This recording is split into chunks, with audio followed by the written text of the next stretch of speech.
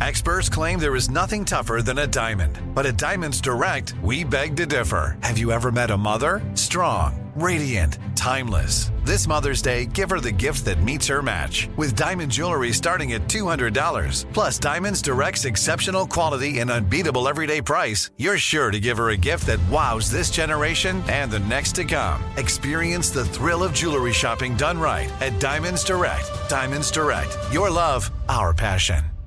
Something that makes me crazy is when people say, well, I had this career before, but it was a waste. And that's where the perspective shift comes, that it's not a waste, that everything you've done has built you to where you are now. This is She Pivots, the podcast where we explore the inspiring pivots women have made and dig deeper into the personal reasons behind them. Join me, Emily Tish Sussman, every Wednesday on She Pivots. Listen to She Pivots on the iHeartRadio app, Apple Podcasts, or wherever you get your podcasts. I'm Saleha Mohsen, and I've covered economic policy for years and reported on how it impacts people across the United States. In 2016, I saw how voters were leaning towards Trump and how so many Americans felt misunderstood by Washington. So I started The Big Take DC. We dig into how money, politics, and power shape government and the consequences for voters. With new episodes every Thursday, you can listen to The Big Take DC on the iHeartRadio app, Apple Podcasts, or wherever you get your podcasts. Hey guys, ready or not, 2024 is here, and we here at Breaking Points are already thinking of ways we can up our game for this critical election. We rely on our premium subs to expand coverage, upgrade the studio, add staff, give you guys the best independent coverage that is possible. If you like what we're all about, it just means the absolute world to have your support. But enough with that, let's get to the show. Good morning, everybody. Happy Thursday. We have an amazing show for everybody today. What do we have, Crystal? Indeed, we do. Lots of interesting things happening in the world. Russiagate is back. I guess it never really left us, and it is more deranged than ever. So we'll show you the very latest if you don't want to miss this. The Kellogg CEO is now pushing cereal for dinner as a cost-saving measure. Doesn't sound great. AI is really going through some things. ChatGPT went off the rails, and there's a lot going on. I don't even know what to say about the inability to accurately portray things, basic things like a European family. We'll get into all of that.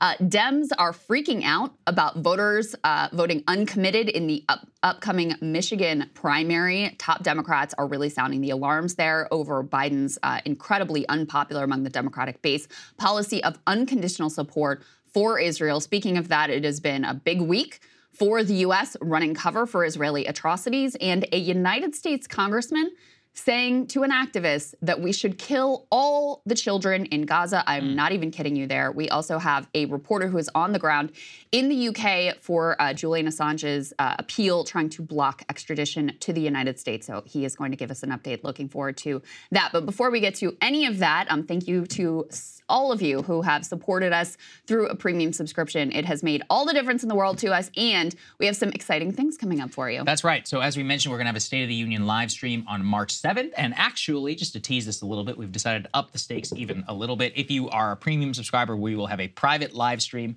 during that at one point, at which will only be available to them, and we will be taking questions live from the audience. So if you want to be able to participate in that with an exclusive live stream, you can go ahead and sign up, breakingpoints.com, and support us. But with that, let's get to Russiagate, as you said, which is somehow, in the last week or so, the bat signal has gone out to really revive the what does Russia have on Trump. You may think I'm exaggerating. I truly am not. Here is Jen Psaki, the former White House press secretary, now on MSNBC State TV, joined by Nancy Pelosi, the former House Speaker, being asked and floating genuine deranged conspiracy theories live on television. Here's what they had to say. What do you think? We're all wondering this question, Speaker Pelosi. What do you think Putin has on him? I mean, it sure seems like something, as you've said a few times, given that he refuses to criticize him, that he seems to be a fanboy of him. Had the honor of serving in the White House, didn't consider it an honor, didn't consider his oath of office to protect and defend the Constitution.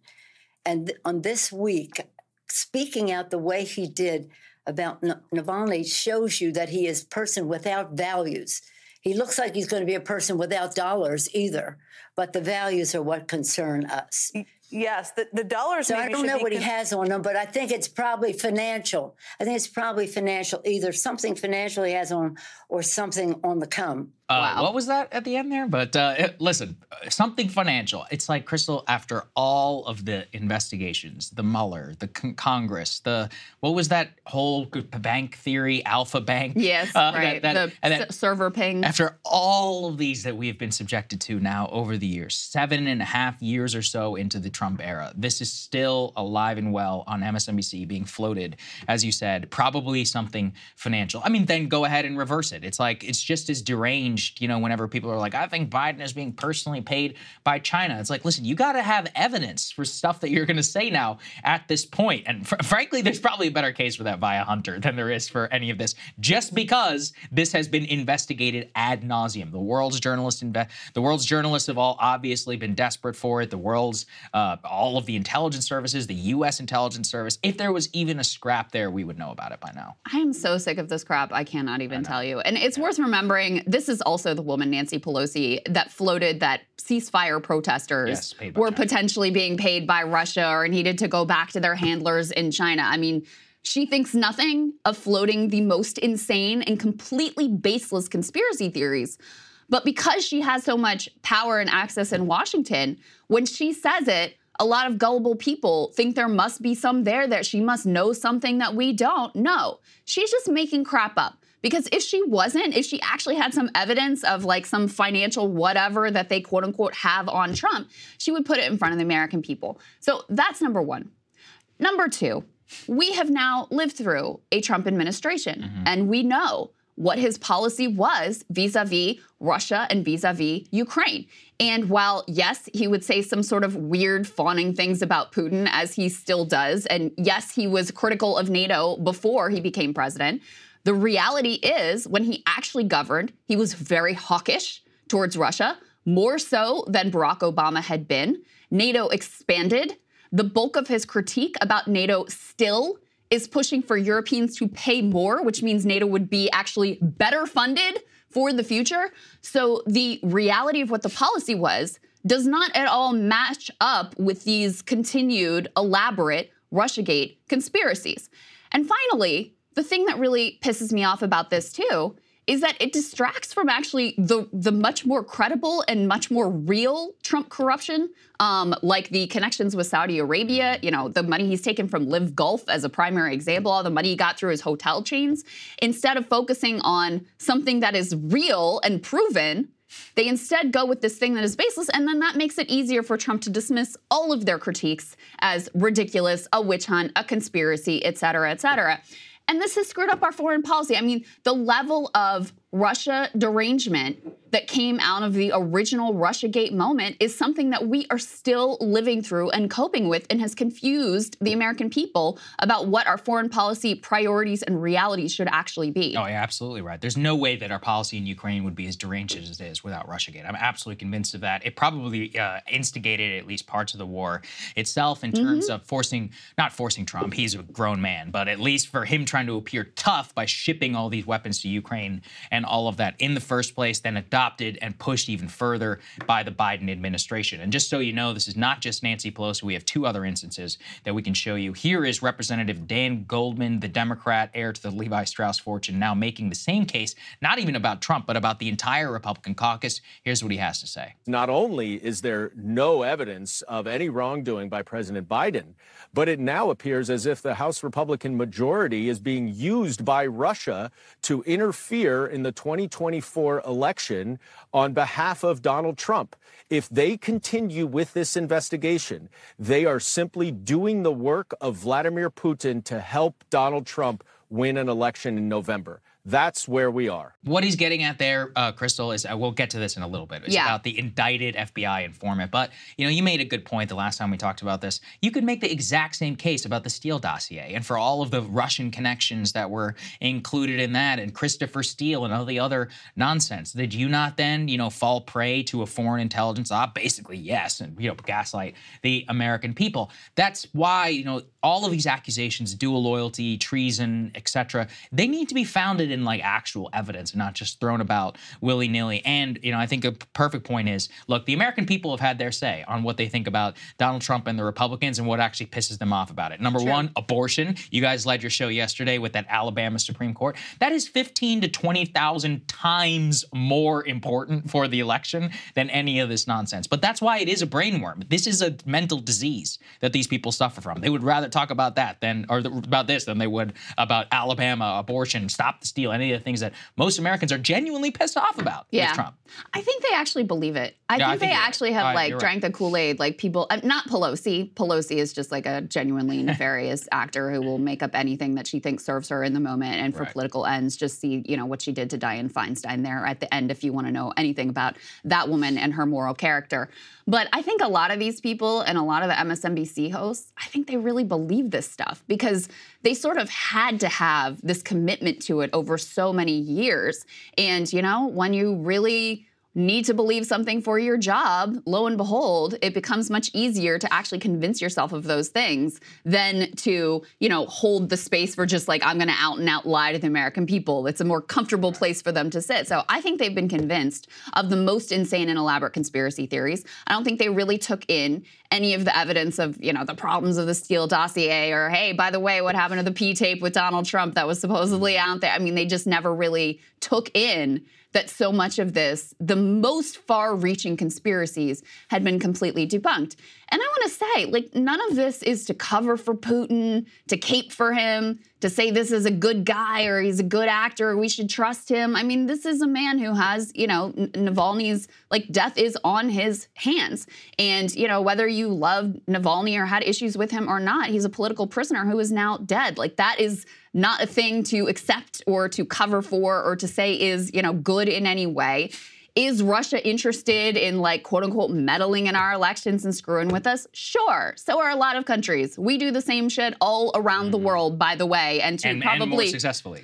More successfully and to probably a much greater degree than Russia at this point could even dream of. So none of this is to say, Russia's great and everything they do is wonderful. No, I think that the invasion of Ukraine was illegal. I think it was horrendous. I think that they are responsible for starting this war. Now, we are responsible in a lot of ways for continuing that war, for creating the context that led to that war. All of those things do not absolve us either. But you can have a realistic view of your adversaries without delving into elaborate conspiracies that do nothing but confuse and lead us away from pursuing what is in our interest, in Ukrainian interest, in global interest. And speaking of realistic view, it might help to not confuse the current Russian regime with communists. Apparently that's not something that MSNBC's Morning Joe is capable of. Here's what he had to say. The message that she is getting right now from little Mike Johnson and Donald Trump, it's just devastating.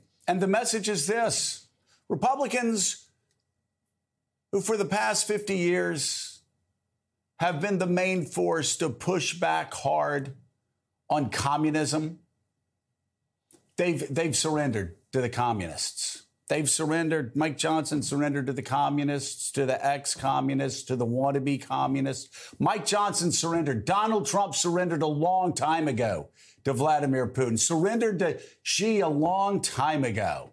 He has nothing but praise for Xi, for Kim Jong-un, these communist leaders, Mika. And that is a message that Xi is receiving loud and clear, that it's not just Donald Trump now, it is the Republican Party.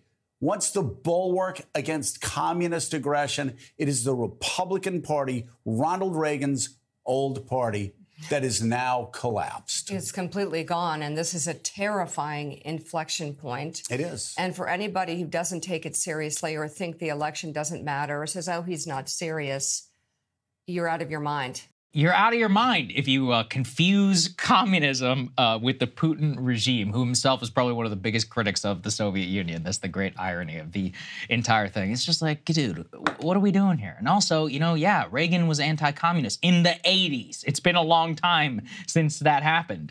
This literally hasn't even occurred in my lifetime. And yet it's still somehow, on cable news here. And it just demonstrates to people, the sheer what anti-intellectualism that is all wrapped up in their prestige, but which is fundamentally just, collapses. As you articulate a very nuanced position about Russia, I basically agree with everything you said. It's like, yeah, Putin is a bad guy. Okay, there's a lot of bad people on Earth. That doesn't mean that you could sit there just because you don't want to kill them, take them out of office, and put regime change, that you co-sign that behavior. That's right. But we're incapable of nuance here. Something that actually, if you go back and you look at the Cold War, there were often many times where you had to make a decision between balancing risks of nuclear war and, quote unquote, doing the moral thing. You have to deal with real world constraints, which these people are completely unable to do, which is really, frankly, just it's downstream of how much privilege that they really have, and the U.S. and how much little danger we've actually been in now for quite some time. Let's put the final thing up here on the screen just to give people a taste of where all of this is coming from.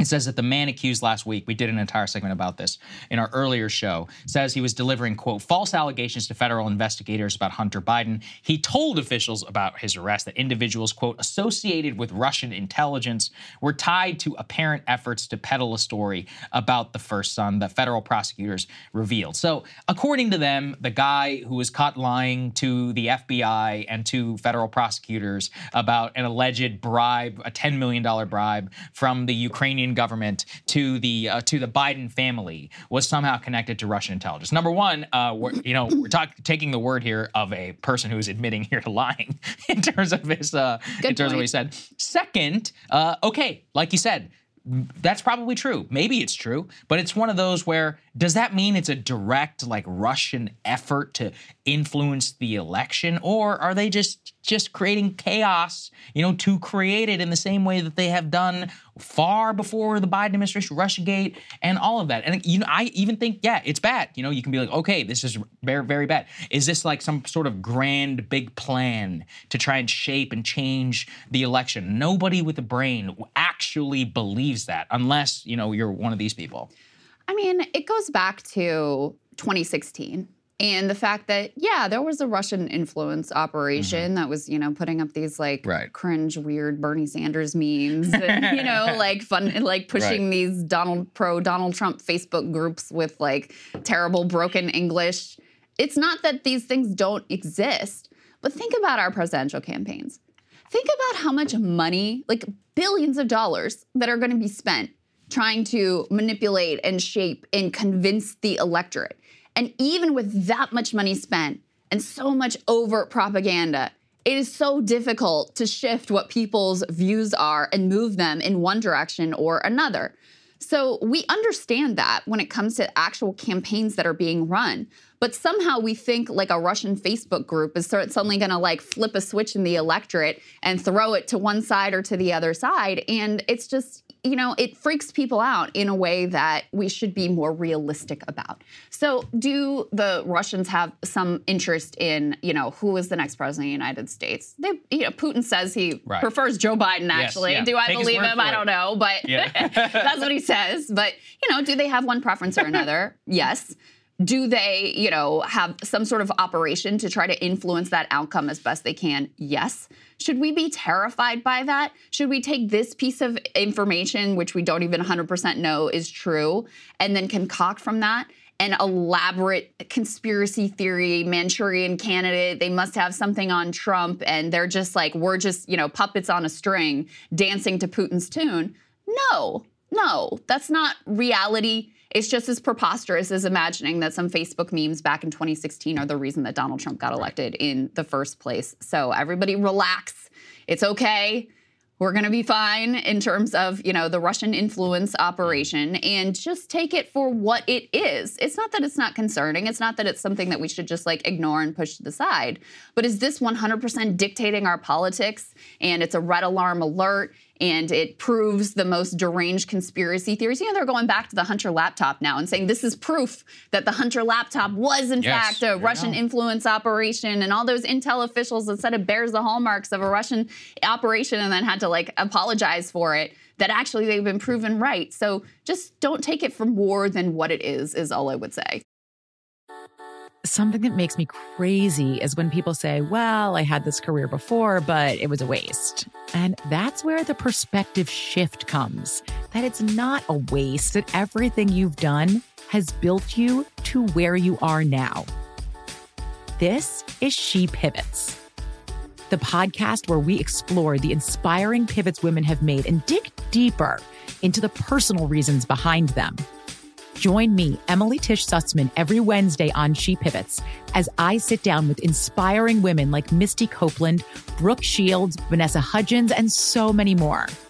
We dive into how these women made their pivot and their mindset shifts that happened as a result. It's a podcast about women, their stories, and how their pivot became their success. Listen to She Pivots on the iHeartRadio app, Apple Podcasts, or wherever you get your podcasts. Jon Stewart is back in the host chair at The Daily Show, which means he's also back in our ears on The Daily Show Ears Edition podcast. The Daily Show podcast has everything you need to stay on top of today's news and pop culture. You get hilarious, satirical takes on entertainment, politics, sports, and more from Jon and the team of correspondents and contributors. The podcast also has content you can't get anywhere else, like extended interviews and a roundup of the weekly headlines. Listen to The Daily Show, Ears Edition, on the iHeartRadio app, Apple Podcasts, or wherever you get your podcasts. I am the ferryman. In the shadows of the afterlife, the ferryman of souls guides America's most influential spirits to their eternal rest. Where are you taking me? Are you death? This road is not on any map. How much for a ticket? All I ask for in payment is a tale. I don't know who got to Kennedy first. And the devastation those first bombs caused. I've never been to hell, but I know intimately the hymns of the damned. All 12 episodes of The Passage are available now. Listen on the iHeartRadio app, Apple Podcasts, or wherever you listen to podcasts.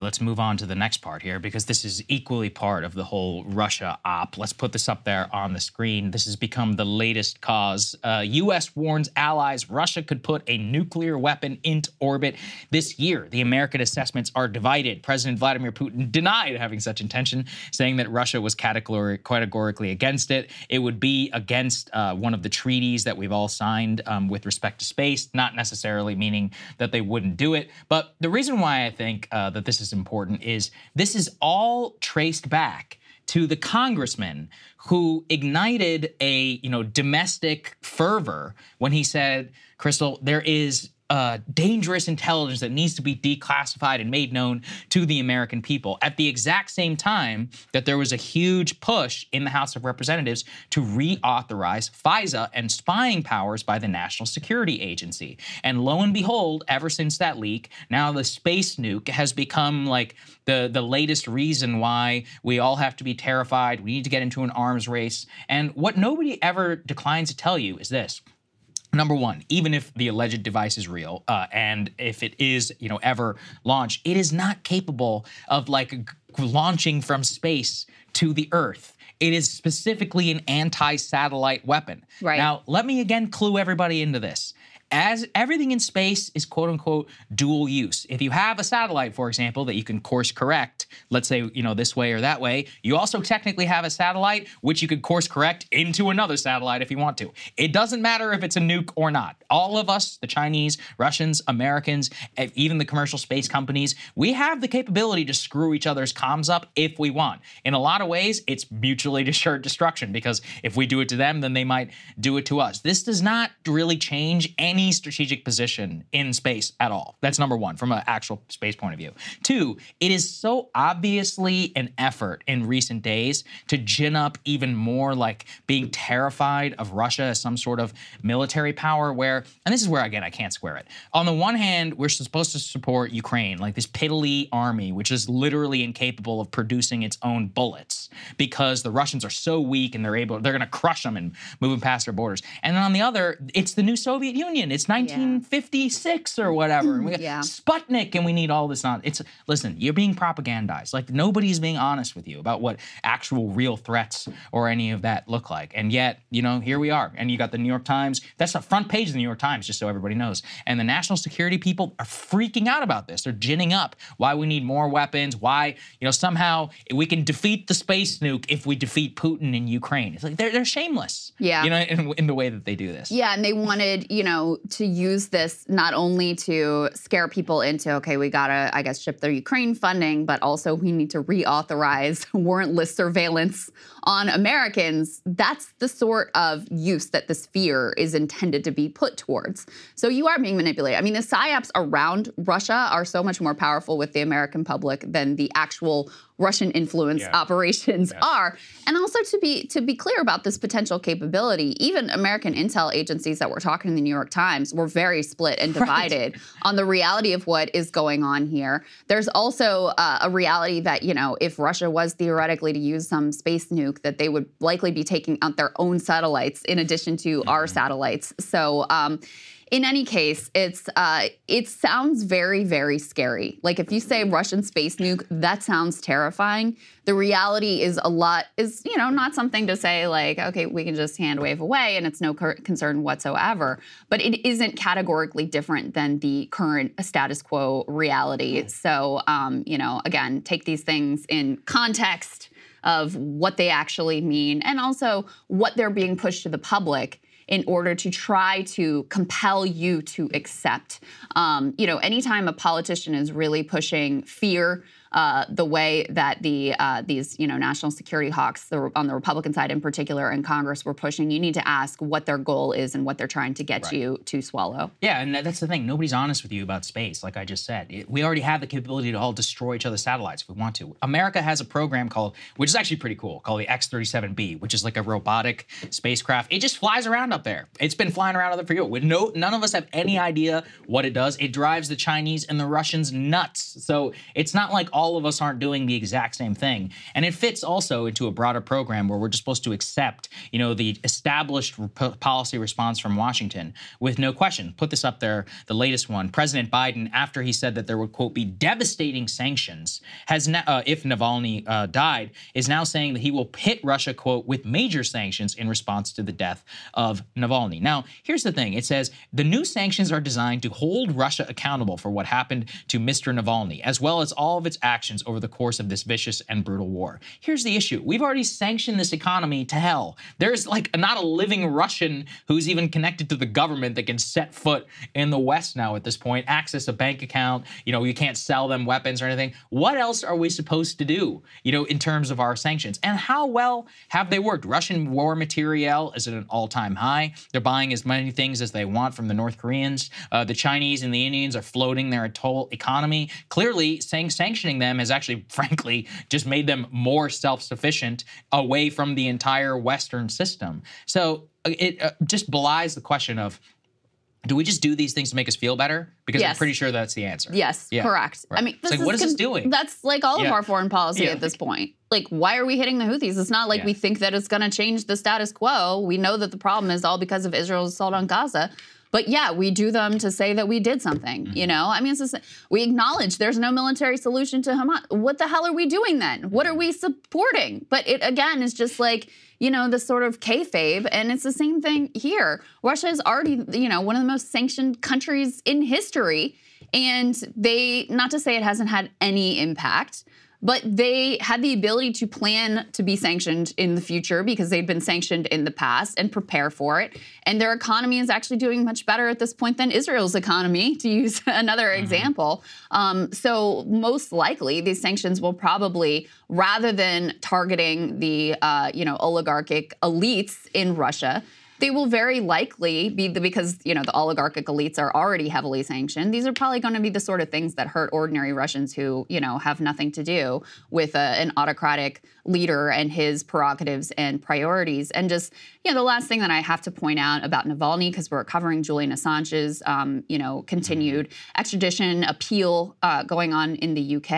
I mean, Julian Assange is in very poor health. He's been so weak that he was unable to participate in these hearings, even remotely, even by Zoom. So, his family has been telling us for a long time now that his life is truly in jeopardy and on the line directly because at this point of the Biden administration, started under the Trump administration, but now the continuation and commitment of the Biden administration to prosecute this man because he revealed the secrets of American elites and embarrassed them and was in many ways a dissenting and oppositional figure.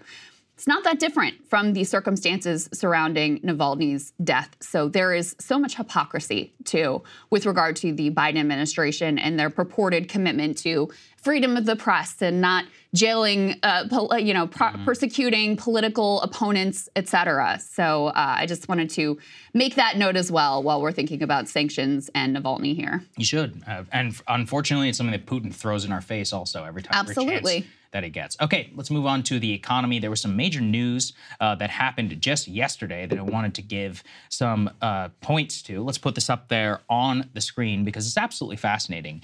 Nvidia has now reported fourth quarter results that have topped Wall Street expectations at the top and the bottom line. The chip giant has reported a stunning adjusted earnings per share of $5.16. But the more important thing is that their revenue was $22 billion this quarter compared to estimates of $20.4 billion. That is the data center revenue specifically that has topped all of their expectations. Their CEO, Jensen Huang, says that accelerated computing and generative AI have hit the tipping point and demand is surging worldwide across companies, industries, and nations. The reason why all eyes were on the Nvidia earning reports, Crystal, I was kind of telling you about this before they came out yesterday, is that Nvidia at this point has become so dramatically valued in the S&P 500 that basically the hopes of the U.S. tech sector, and it's not an exaggeration, a huge portion of index funds and thus all 401ks, retirement accounts for the vast majority of people are riding in some ways on this one stock. And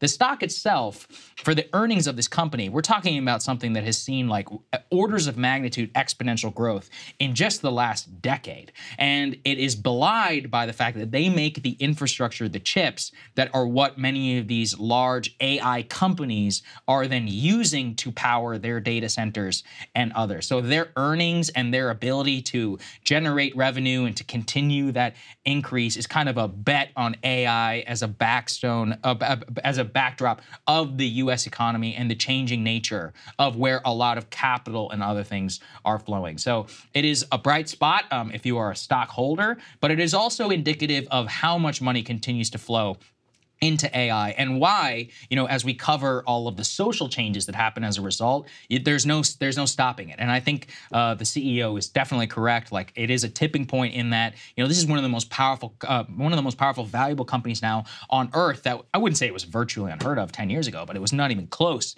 to the power of Google, Facebook, Microsoft, and all of that it is now. I mean, it's now valued up near like Exxon in terms of a company that almost came out of nowhere. And so it shows us like where the power in the U.S. economy is going. So according to CNN, Nvidia makes up 70% of AI semiconductor sales to show you how dominant they are in the industry and how critical they are to it. And I guess, Sagar, my understanding was part of why people were watching closely to see this earnings report was basically to get a sense of whether the AI boom is real or if this is like a bubble that's sort of, been overhyped and imminently about to bust, and also to see whether the Biden administration's restrictions on exports of chip sales to China, whether that had significantly curbed NVIDIA's growth. And I guess the answer is not so much. It did not, I mean, everything that we're able to see here, I'll give everybody an example. So in 2012, the annual revenue for NVIDIA was $3.9 billion. In 2024, it will be $60.9 billion. Last year, in 2023, they did $26 billion.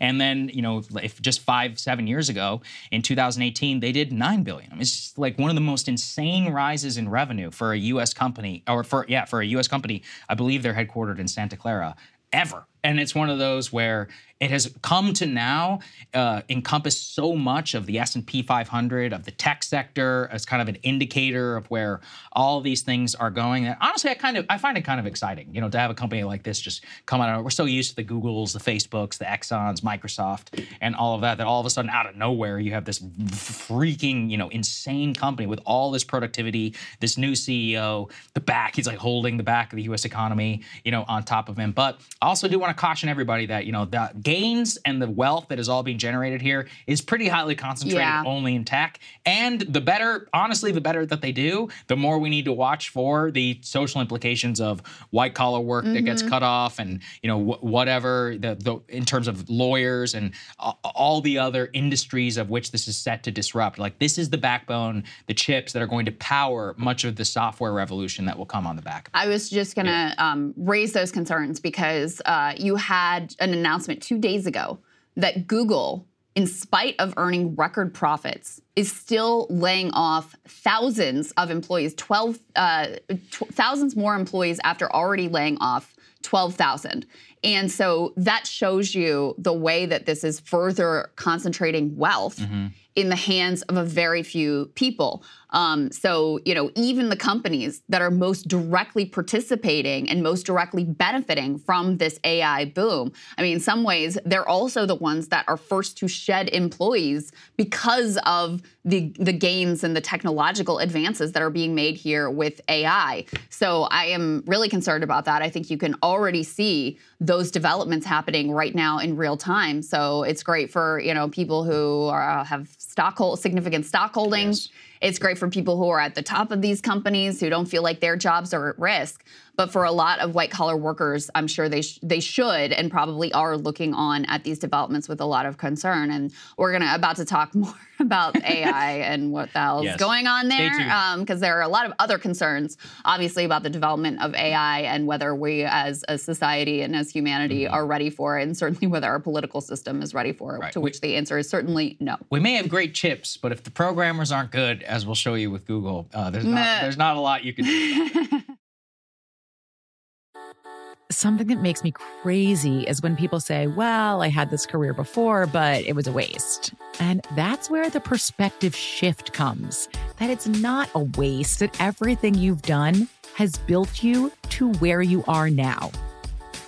This is She Pivots, the podcast where we explore the inspiring pivots women have made and dig deeper into the personal reasons behind them. Join me, Emily Tish Sussman, every Wednesday on She Pivots as I sit down with inspiring women like Misty Copeland, Brooke Shields, Vanessa Hudgens, and so many more. We dive into how these women made their pivot and their mindset shifts that happened as a result. It's a podcast about women, their stories, and how their pivot became their success. Listen to She Pivots on the iHeartRadio app, Apple Podcasts, or wherever you get your podcasts.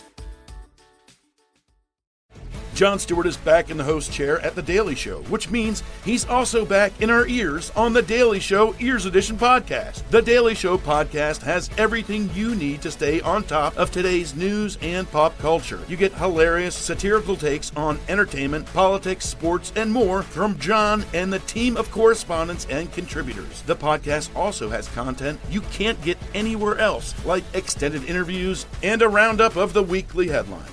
Listen to The Daily Show, Ears Edition, on the iHeartRadio app, Apple Podcasts, or wherever you get your podcasts. I am the ferryman.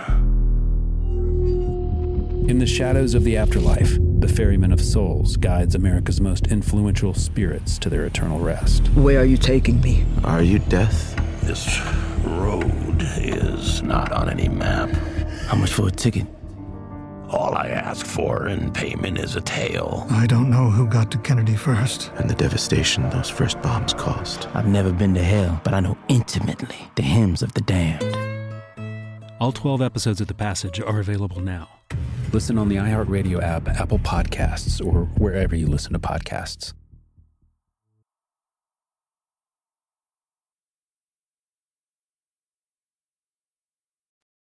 Let's go to the next part here, because this is like the perfect thing. As S&P 500 pops, as the tech sector continues to boom, Nvidia earnings and all of that, there is a huge crisis for food affordability here in the United States. Best exemplified by the CEO of Kellogg, who is now pushing cereal for dinner as a way for cash-strapped families to feed themselves as they struggle in paying for the grocery store. Here's what he had to say. The cereal category has always been quite affordable, and it tends to be a great destination when consumers are under pressure. So Some of the things that we're doing is first messaging. We got to reach the consumer where they are. So we're advertising about cereal for dinner. If you think about the cost of cereal for a family versus what they might otherwise do, that's going to be much more affordable. The other places that we like to go is we talk about making sure we have the right pack at the right price in the right place. So having a different size pack that'll have a different price point, that'll take some pressure off the consumer while they're shopping.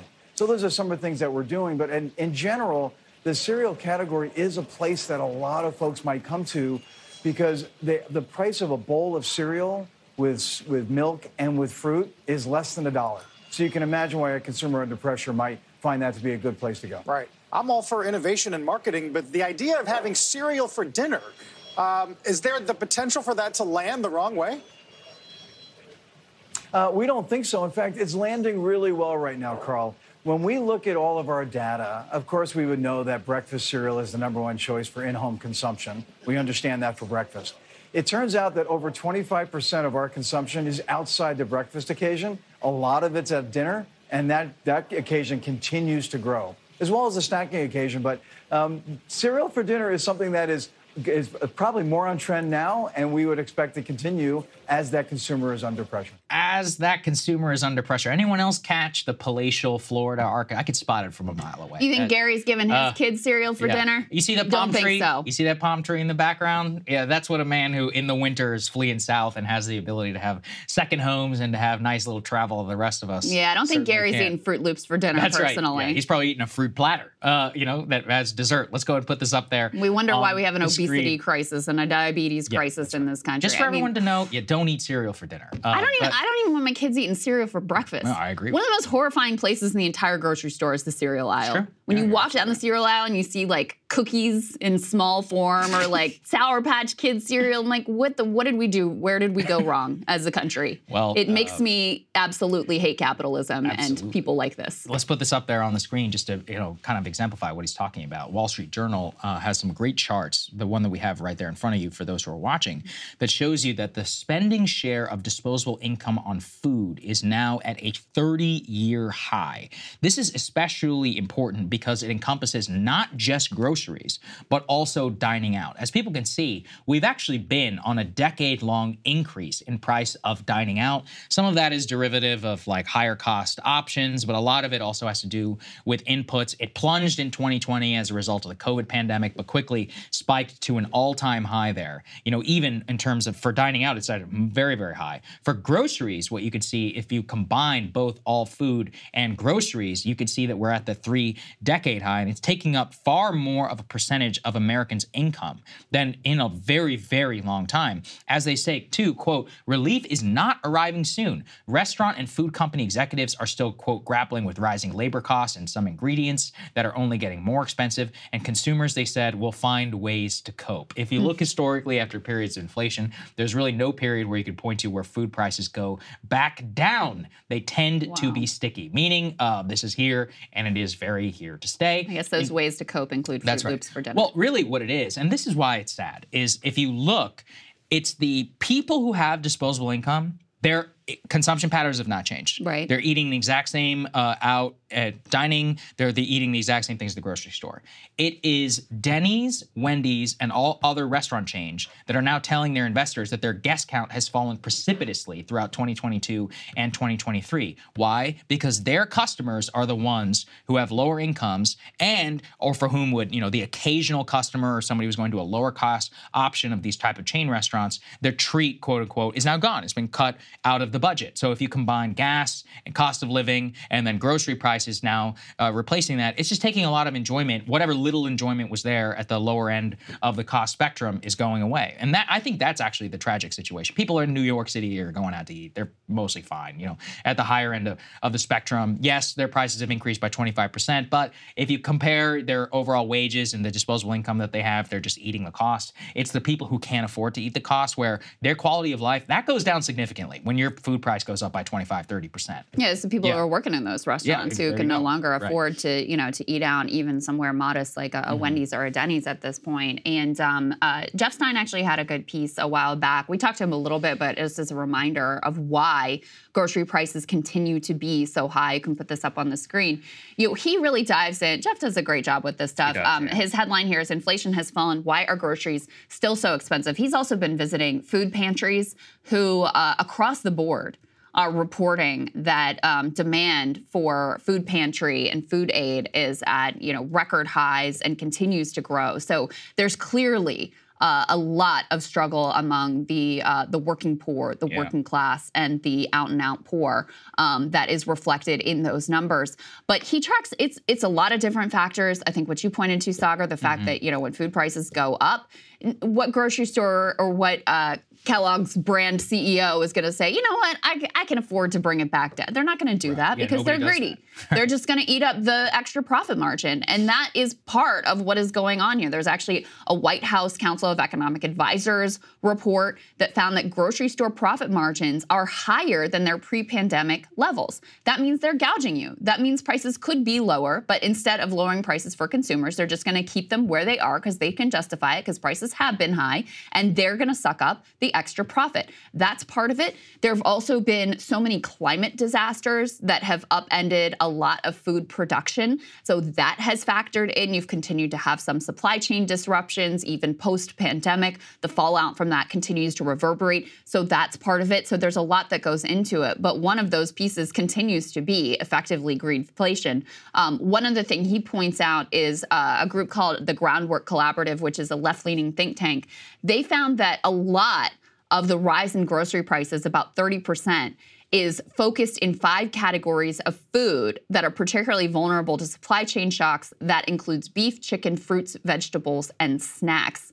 So a lot of the sort of, the core, like the things you actually want to feed your family, not Fruit Loops, are some of the things that have been the most vulnerable to supply chain shocks and have contributed to continued high prices there.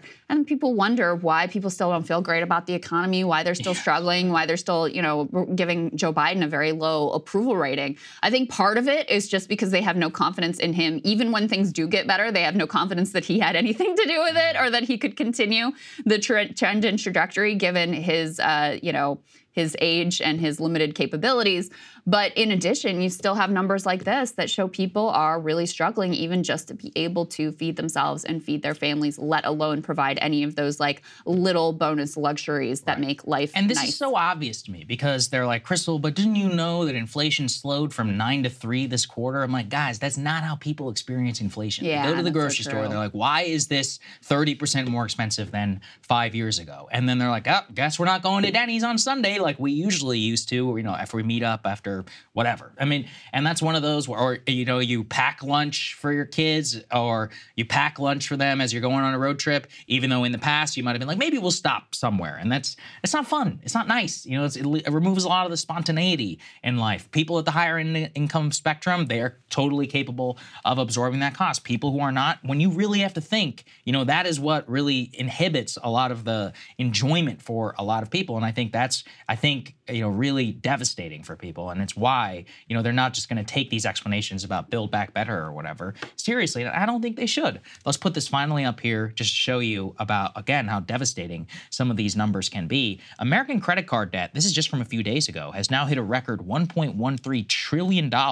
Credit card debt has increased actually by $50 billion just in the fourth quarter of 2023. A lot of that is holiday spending. And they show that it's actually a 5% increase just from the previous quarter in the number of debt that's been accumulated. The data currently shows that you've risen a total of $212 billion just in the fourth quarter of 2023. And, if you look at the quarterly report on household debt and credit, Americans are strapped more than, frankly, they ever really have been in the past. The other issue is that the delinquencies across all age groups, people who are unable to pay them or missing payments, are actually high across all of them. Borrowers, it says, in particular between the ages of 30 and 39, are missing their payments at especially fast rates. That's also very devastating because those are the exact people who, that's the age when you are supposed to be thinking about being able to buy a house, start a family, any of those. And if you are in a mountain mountain of credit card debt, you may put off those decisions. It's one of those where it's really sad. Just to give away some of my trashy television taste, I was watching one of these episodes of Love is Blind, latest season. I love the franchise. And you and my daughter got me into that show. It's a great show. It is really great. Shout out to Nick Thompson from season 2, who is a fan of this show, by the way. But there's a sad conversation that's happening between two. I'm not going to give away too much of it or who they are, where they're like, well, he's like, I really want to retire. I really want to be frugal. If we have a kid, I'm not so sure that's what he's like obsessed with the idea of not accidentally having a child in the next 5 years. And he's purely talking about it from money perspective because he's like, I grew up in a very poor household and I was not provided, X, Y, and Z. He's like, I will not do that. You can see the emotion. It's causing some relationship tension. And I was watching it. I'm like, this is terrible. It's one of those where this guy is like, frankly, torpedoing a relationship because he's so afraid of having a child accidentally and not being able to afford it because he did not have a good upbringing himself. I mean, look, you call it responsible or whatever, but for me, I'm like, that is just a perfect example of like how these macroeconomic conditions have huge impacts on people's lives that they may not even connect to something bigger. Yeah, no, it's so true. And that sense of precarity, that stress that comes from having to count every penny, and really live day to day and dollar to dollar. The way that weighs on your entire life is, it's a very difficult thing. And people are not wrong to feel like Joe Biden, I mean, he's not even promising anything in the next, what's his economic plan going forward? He doesn't have one. Hasn't announced anything, any goals, for the next term were he to get reelected. So people aren't wrong and they're not crazy to feel like even though many of the economic numbers have improved, unemployment is low, wages are going up. Certainly the stock market is doing just fine, as we were just discussing. Yes. But that isn't the totality of how people are experiencing the economy, and they're not crazy to look at their day-to-day reality and say, this is not working for me, and I don't have hope that it's going to work for me or my kids for the future either. Absolutely right. Something that makes me crazy is when people say, well, I had this career before, but it was a waste. And that's where the perspective shift comes, that it's not a waste, that everything you've done has built you to where you are now. This is She Pivots, the podcast where we explore the inspiring pivots women have made and dig deeper into the personal reasons behind them. Join me, Emily Tish Sussman, every Wednesday on She Pivots as I sit down with inspiring women like Misty Copeland, Brooke Shields, Vanessa Hudgens, and so many more. We dive into how these women made their pivot and their mindset shifts that happened as a result. It's a podcast about women, their stories, and how their pivot became their success. Listen to She Pivots on the iHeartRadio app, Apple Podcasts, or wherever you get your podcasts. Jon Stewart is back in the host chair at The Daily Show, which means he's also back in our ears on The Daily Show Ears Edition podcast. The Daily Show podcast has everything you need to stay on top of today's news and pop culture. You get hilarious, satirical takes on entertainment, politics, sports, and more from Jon and the team of correspondents and contributors. The podcast also has content you can't get anywhere else, like extended interviews and a roundup of the weekly headlines. Listen to The Daily Show, Ears Edition, on the iHeartRadio app, Apple Podcasts, or wherever you get your podcasts. I am the ferryman. In the shadows of the afterlife, the ferryman of souls guides America's most influential spirits to their eternal rest. Where are you taking me? Are you death? This road is not on any map. How much for a ticket? All I ask for in payment is a tale. I don't know who got to Kennedy first. And the devastation those first bombs caused. I've never been to hell, but I know intimately the hymns of the damned. All 12 episodes of The Passage are available now. Listen on the iHeartRadio app, Apple Podcasts, or wherever you listen to podcasts.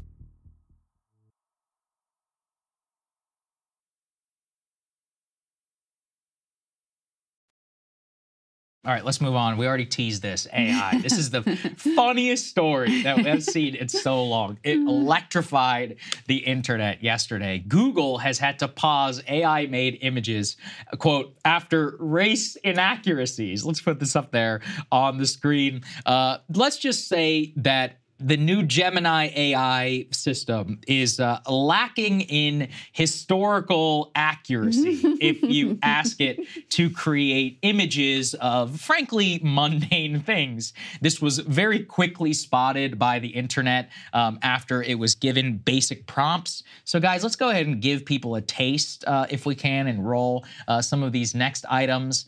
Some of my favorites here.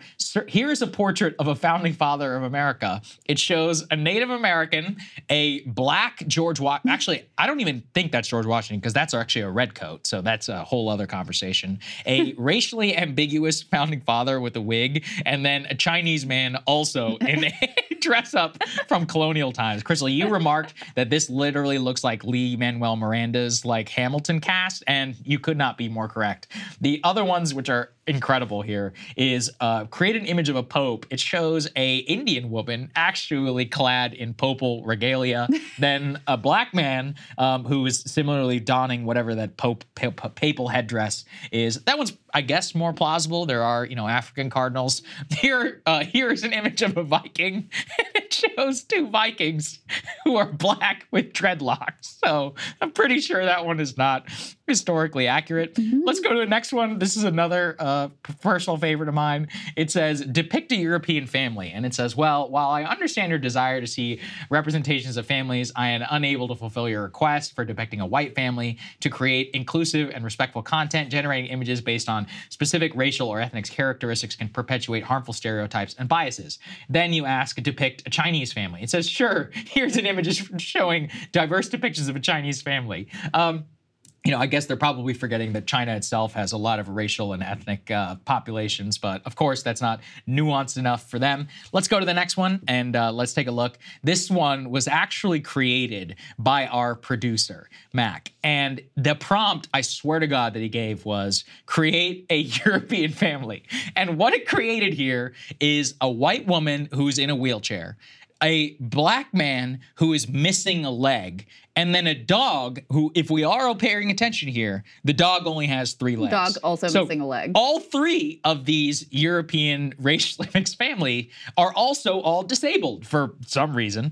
And just to give everyone an idea of how much better some of the competitors are, let's go to the next one. This is from Midjourney, which is a software actually that we use sometimes for our thumbnails, which is just far more, accurate. It just says, create a European family. Here, this is a period pieces, showing Eiffel Tower or whatever traditional dress. Probably it looks more like 1940s or early 1900s type images. These are so much more visually interesting. Just visually, too. Exactly. Look how much more colorful. They don't even try and be like photorealistic per se. They look more like portraits. Yeah, it's just more accurate. So this is just to demonstrate, like, we got a long way to go. And this is Google. I mean, think about how much money Google has poured into their AI program. And it's hilarious because they had to apologize, their lead developer, for creating these, having all of these images go completely viral. You don't really get to, sure, you will get a second chance, but this is just bad. I think they panicked, Crystal, from the Sora AI release, and they're like, we got to rush something out. And they had all of this stuff that had been, clearly they had some weird PC stuff programmed in, which has somehow generated the stupidest results that are known, and now they're apologizing to everybody. And had to pull it. Yeah, they pulled it. They pulled the product. That's embarrassing. That is really embarrassing. I really want to know the backstory here. Yeah. Like, I want to know how this happened. And the thing with AI generation, though, is that in some ways you never will know, because even the creators, they're feeding in all of this information. So it makes the output very unpredictable. But I want to know what, how they set the wokeness to 11 here to get, you ask for a pope or you ask for the founding father. It's is hilariously absurd, and certainly shows the way, as you said, Sagar, earlier, that, you know, the technology is not independent of the ability of the creators and their particular views of the world. So here's some interesting takes I saw from people who actually work in tech. Yeah, of how this happened. Of how something like this happened. Paul Graham, he's kind of like it's kind of difficult to describe. He's like a godfather of tech. He was one of the people who founded YC, Y Combinator, he invested in a lot of the early, you know, very successful companies. He says, quote, "The ridiculous images that were generated by Gemini are not an anomaly. They are a self-portrait of Google's bureaucratic corporate culture." And he points out that the bigger your cash cow, the worse your culture can get without driving you out of business. My other good friend... Maybe they shouldn't have laid off some of those thousands of people. Maybe they needed those folks. My friend Sriram Krishnan, who works over at A16Z, he says this: "On Google and Gemini, having been part of organizations where there was an implicit progressive political leaning, I can see why it would have been very hard for anyone to point out the obvious. No employee can easily file a bug, as you would have to wade through layers of policy and unspoken but understood cultural rules. No one can be the kid from The Emperor's New Clothes, as the kid would probably have been instantly thrown into prison, or in this case, dragged before HR or put into a penalty box." That actually does kind of make sense, where somebody programmed this stuff in and didn't actually think about it at scale. And then the programmers were probably too afraid to be like, hey, just, you know, it's not really creating proper images of white people. And they're like, well, you know, we'd rather just ship it and let something like this happen. And then it becomes like a total controversy. I could see something like that. The more likely thing is it's a combination of all three: bad bureaucratic culture, not enough checks, and just being terrified at being beaten by OpenAI. I think the OpenAI piece is probably the biggest one. Yeah, that they're upset. They really they're didn't fully test it. Exactly. Before they very clearly they did not fully test it. But I mean, the incentive thing makes some sense to me, because if you're an individual employee of Google, right, and you realize this is squirrely, this is not going the way it should, you do run a risk if you're the one who's like, we got to have some white people as founding fathers. Or you're just like, hey, it's not accurately representing founding fathers. Right. Like, why is there a Cherokee guy who is included in But there's no risk to you to staying silent if you weren't the one that created the problem. Exactly. And all the, you know, blowback is going to fall on someone else. Then from a just bureaucratic, like, safety standpoint, your path of least resistance is just to keep your mouth shut and be like, well, we'll see how this goes. Or maybe they really hated the guy who was going to like take the fall on this. They're like, wait and let's see if Johnny's still the golden boy at Google after this comes out. Well, one of the reasons why it's also really embarrassing for Google is Larry Page, you know, according to Elon Musk and others, and most press reports, you know, the founder of Google, former CEO, he's been obsessed with AI for like decades. Like Google has poured untold billions and probably hundreds of billions of dollars into AI development. And something that's actually given me kind of hope is that if you look at Microsoft, Facebook, Google, the big tech company, Amazon, and others, none of them were the innovators in AI. It was OpenAI. It was a company formed in 2015 that came, frankly, out of nowhere and revolutionized the entire sector. Now, don't get me wrong. You know, Microsoft has now bought a stake or whatever in OpenAI, so they've co-opted it. But the fact is that the real innovation, it didn't come out of the big tech houses. And so maybe it's because of culture, bureaucracy, and all of that, something like this. I would hope that that's more indicative of the future, that it will actually come from the startups. And that's kind of what's floating the Nvidia boom and the idea, kind of why Silicon Valley is having a resurgence right now in San Francisco, is they really believe like the next Google, Facebook, and all of that really could come, and instead not out of the big tech companies themselves. I don't know. I don't have that hope. I mean, like you said, it's already almost over. Like Microsoft already snatched up the OpenAI tech. You know, the big tech players are already so established that anything that has any promise at a startup level is just going to get bought up and sucked into one of the existing monopolies with, you know, these sorts of results. And I mean, these results are just hilarious and silly and of no real consequence, right? The terror is that if they are shipping a product that is this manifestly bad in obvious ways, you can be assured that they are not thinking through whatsoever the like long-term societal implications that have potentially much more serious ramifications, because, you know, their interest is just in how do I make a buck today? How do I stay in front of the competition? How do I spike the share price so that I get mine at the end of the day? And that's a terrifying set of incentives. If it can go this wrong on something that's so obvious right in front of your face, just imagine the other things of consequence that they probably already are screwing up. Yeah, you're absolutely right. All right, guys, very interesting moment over on CNN when Chris Wallace reveals that a top Democrat told him they are freaking out about Biden's standing in the critical state of Michigan. Let's take a listen to that. I was talking to a top Michigan Democrat over the weekend who said that, it's not just Arab Americans. They're young people, they're people of color, blacks and Hispanics, who have a lot of doubts about Joe Biden and, where another candidate like Dean Phillips might not be able to put on much of a show against Biden. This Michigan Democratic official was saying, I'm worried about uncommitted. It's really a vote of no confidence or lack of confidence in Biden. And this official was worried that it could do well enough in the primary a week from tomorrow to embarrass Joe Biden. So that primary, of course, is coming up next week. And Sagar, this is something we have covered before. There's now an organized effort backed by a number of Democratic officials, including Congresswoman Rashida Tlaib, to instead of voting for Joe Biden in the primary, to vote uncommitted, specifically to voice dissent over his unconditional support for Israel.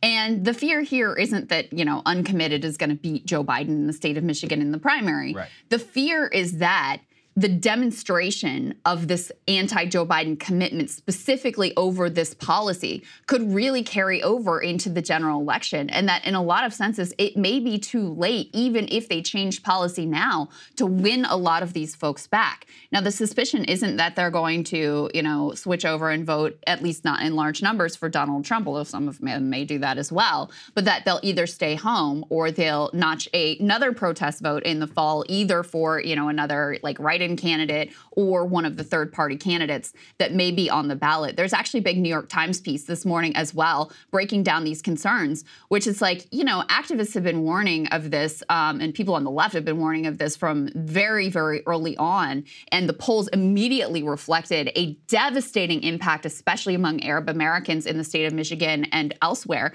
This was completely ignored and hand-waved away of basically they'll get over it when they remember it's Donald Trump. And now they're finally waking up to the reality that this could really be a problem for them. Yeah, there's been a lot of reporting behind the scenes that Representative Debbie Dingell from Michigan has been really pushing the White House to change course. The reason I would take her very seriously is she's the lady who told Hillary in she was like, you're going to lose Michigan. She's like, you're getting creamed. And the Hillary campaign was like, you don't know what you're talking about. Yeah, she was the one who was saying, you need to come here. Yeah, she's like, you need to get here now. She's like, I promise you that you have a big problem on the ground. And, given her and I believe her husband served until he was 80-something years old. So anyway, they've got a lot of ties to the state, and I believe them whenever they say that there's a problem. Yeah. This isn't just some, this isn't like an activist necessarily with skin in the game. This is just a pure political operator who's pushing the White House. And they're like, you don't understand. You have a serious problem here on the ground. You need to address it. And for them, they haven't done anything about it. The mayor of Dearborn, who we interviewed on this show, also had a New York Times op-ed, which again,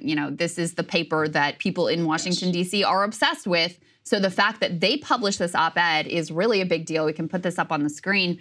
He is also making the case to vote uncommitted.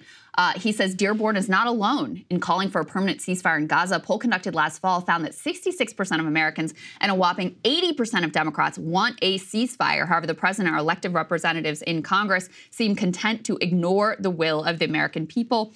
He also says, I, like many of my fellow Americans, cannot in good conscience support the continuation of a genocide. This has weighed heavy on my heart, particularly as the presidential primary election in Michigan has drawn near. It is for that reason that I will be checking the box for uncommitted on my presidential primary ballot next Tuesday. In doing so, I am choosing hope, the hope that Mr. Biden will listen, the hope that he and those in Democratic leadership will choose the salvation of our democracy over aiding and abetting Mr. Netanyahu's war crimes, the hope that our families in Gaza will have food in their bellies, clean water to drink, access to healthcare and the internet, and above all else, a just state in which they have the right to determine their own future. Dearborn being a majority Arab American state. So the fact that their elected mayor, who is a Democrat, is also saying, I'm voting uncommitted is, a real signal of trouble for them. But as Chris Wallace pointed out, this goes way beyond just Arab Americans in the state, which alone would be an issue in Michigan. But we're talking about a whole range of key Democratic constituencies, which are not just at odds with, but furious and disgusted by Joe Biden's stance here. So there's a new Michigan poll that just came out, just to give you a sense here, put this up on the screen. So 74% of Democratic voters say they support a ceasefire. Only 12% say that they support Israel's operations in Gaza. 12% of Democrats back the Joe Biden position with regard to Israel. I mean, that is astonishing. And then put this next one up on the screen that shows you the comparison here. Among 18 to 34-year-olds, Biden's favorability, 32%. Compare that to Michigan's Democratic governor, Gretchen Whitmer, just to show you they're not like just pissed off at everybody. Her favorability among the same group is almost reversed. It's 61%. So 32% favorability and 60%, close to 60% unfavorability for Joe Biden among this group. And it's almost exactly reversed for Whitmer, who is 61% favorable, 33% unfavorable. I think that demonstrates that it is not just a limited, this one narrow demographic group of voters that they have a problem with. They have a big problem. And Saga, remember that Politico piece that said that they were looking for alternative pathways to victory in Michigan that basically didn't rely on the Arab American population? Well, what, you're not going to rely on young people? You're not going to rely on anybody who's like, you know, even a little bit left of the center of the Democratic Party? Black voters are expressing this is a problem for them because they're looking at all this funding of overseas conflicts and saying, what about my neighborhood? What about my job? Yeah. What about my livelihood? I mean, that was what we heard from some of the RFK Jr. focus group voters, and they are 100% correct about that. And that's a message that, you know, that extends beyond just the Democratic coalition into also how independents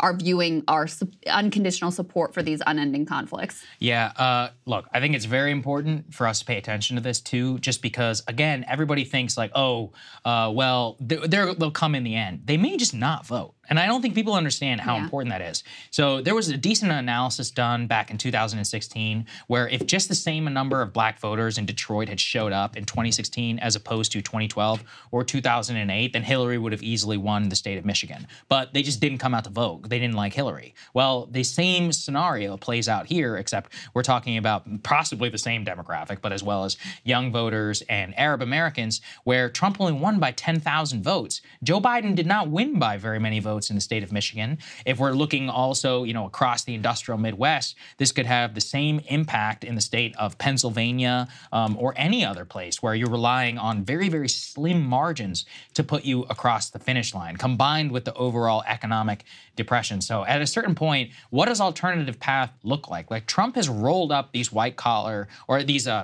white working class voters to a historic degree. I don't see them changing course at this point. They either may come out to vote for Trump enthusiastically, some may stay home, but to cross over and to vote Biden, you know, in the current economy, like I don't see it. I don't see how they could possibly do it. So let me give you another warning sign here that is, you know, not just about Israel, but is about a dissatisfaction across the board with Joe Biden, concerns about his age, disgust with the unconditional support for Israel, upset with the economy. You can put all of this into this basket.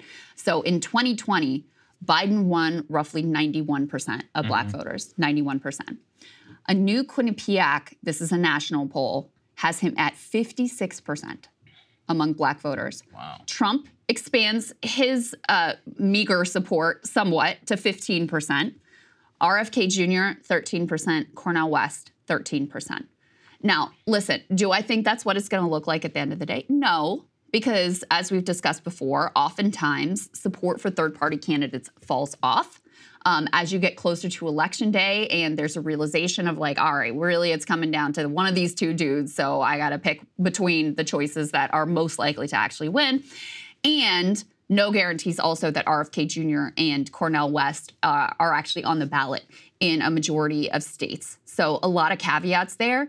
But this is a flashing red light for Biden to go from 91% support to 56% support, barely winning a majority of African-American voters across the country. I mean, he is in very, very bad shape here. Yeah, and that just underscores that previous point that I made perfectly about how you only need it in a few areas, and you can lose maybe 1%, 3%, 5%. If you're losing 40%, that's it. Game over. Game over. Republicans have always said that. They're like, if we just won 85% of the black vote instead of if Democrats just won 85% instead of 92%, we would win all 50 states in the entire country. And I don't think people really understand how crazy that margin actually does work, especially in the Deep South. But that's a great example of how bad things can get. Yeah. Now, I always have to put the other side out there just to cover our bases, which is that Republicans have their own problems. Donald Trump is also very much hated, has tremendously turned off suburban voters. We talked yesterday about this insane Alabama Supreme Court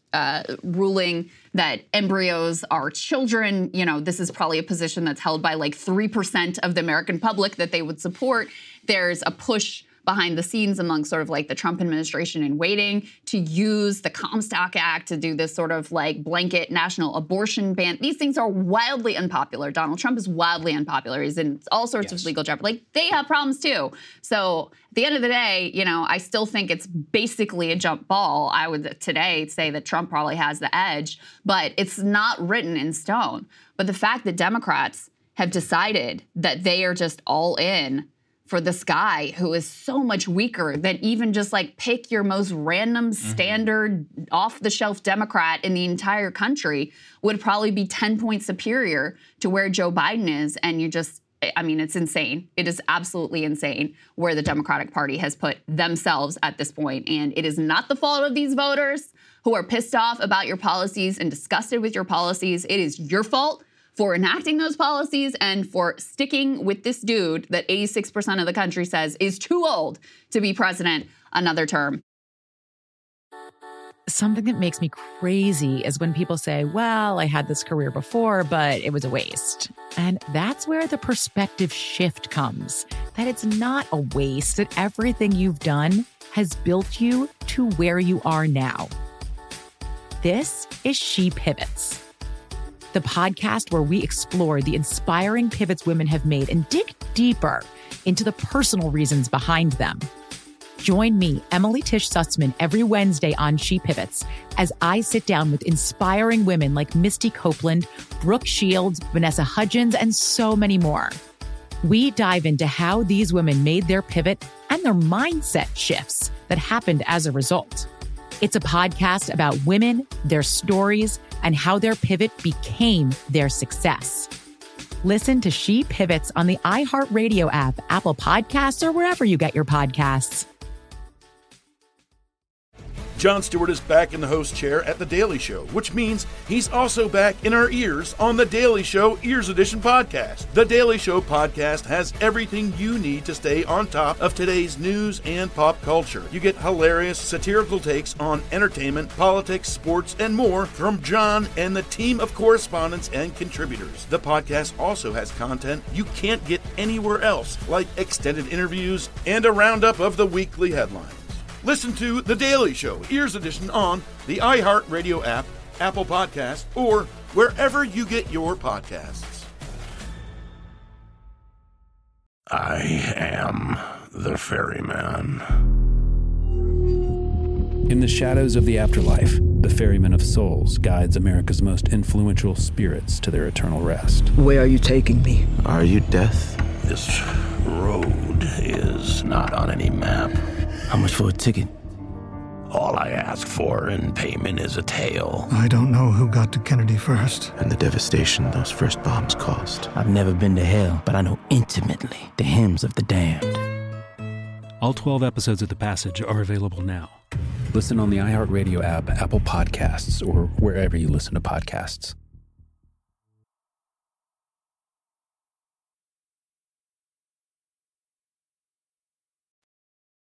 Speaking of the policies that have been enacted here, it's been a big week for the U.S. running cover for Israeli atrocities, whether it was at the International Court of Justice, whether it was at the UN.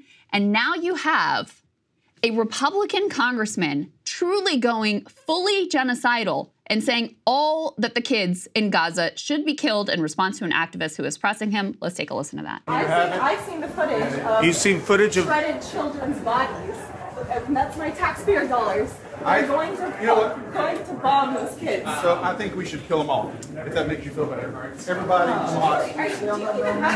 So this is Congressman Andrew Ogles. The activist there says, so you're going to bomb these kids. And he says, I think we should kill them all if that makes you feel better.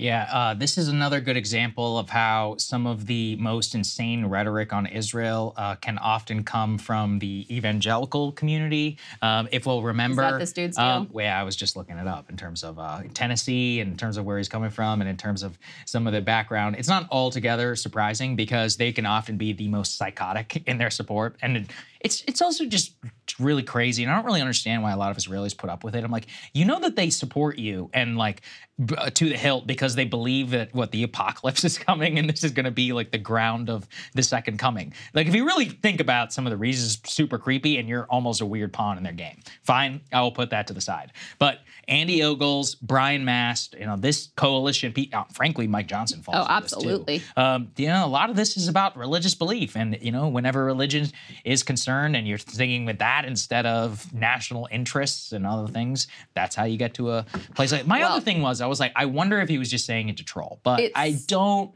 think so. I think maybe he was trying to piss them off. It's disgusting to say it either way. I mean, and if your religious belief leads you to a place of saying murder all the children in a place, that isn't I'm not really Christian, but I was raised around a lot of Christians, and that is not my understanding of the teachings of Jesus Christ personally. But I could be wrong about this. You guys can check out the Bible and see whether that is consistent with the teachings that you may find there. The other piece of this is Rashida Tlaib was literally censured for echoing a rally chant calling for equal rights for Palestinians and Israelis from the river to the sea. That was a subject of mass media coverage. Every Democratic politician was forced to, answer for her and condemn her, and many of her colleagues did so.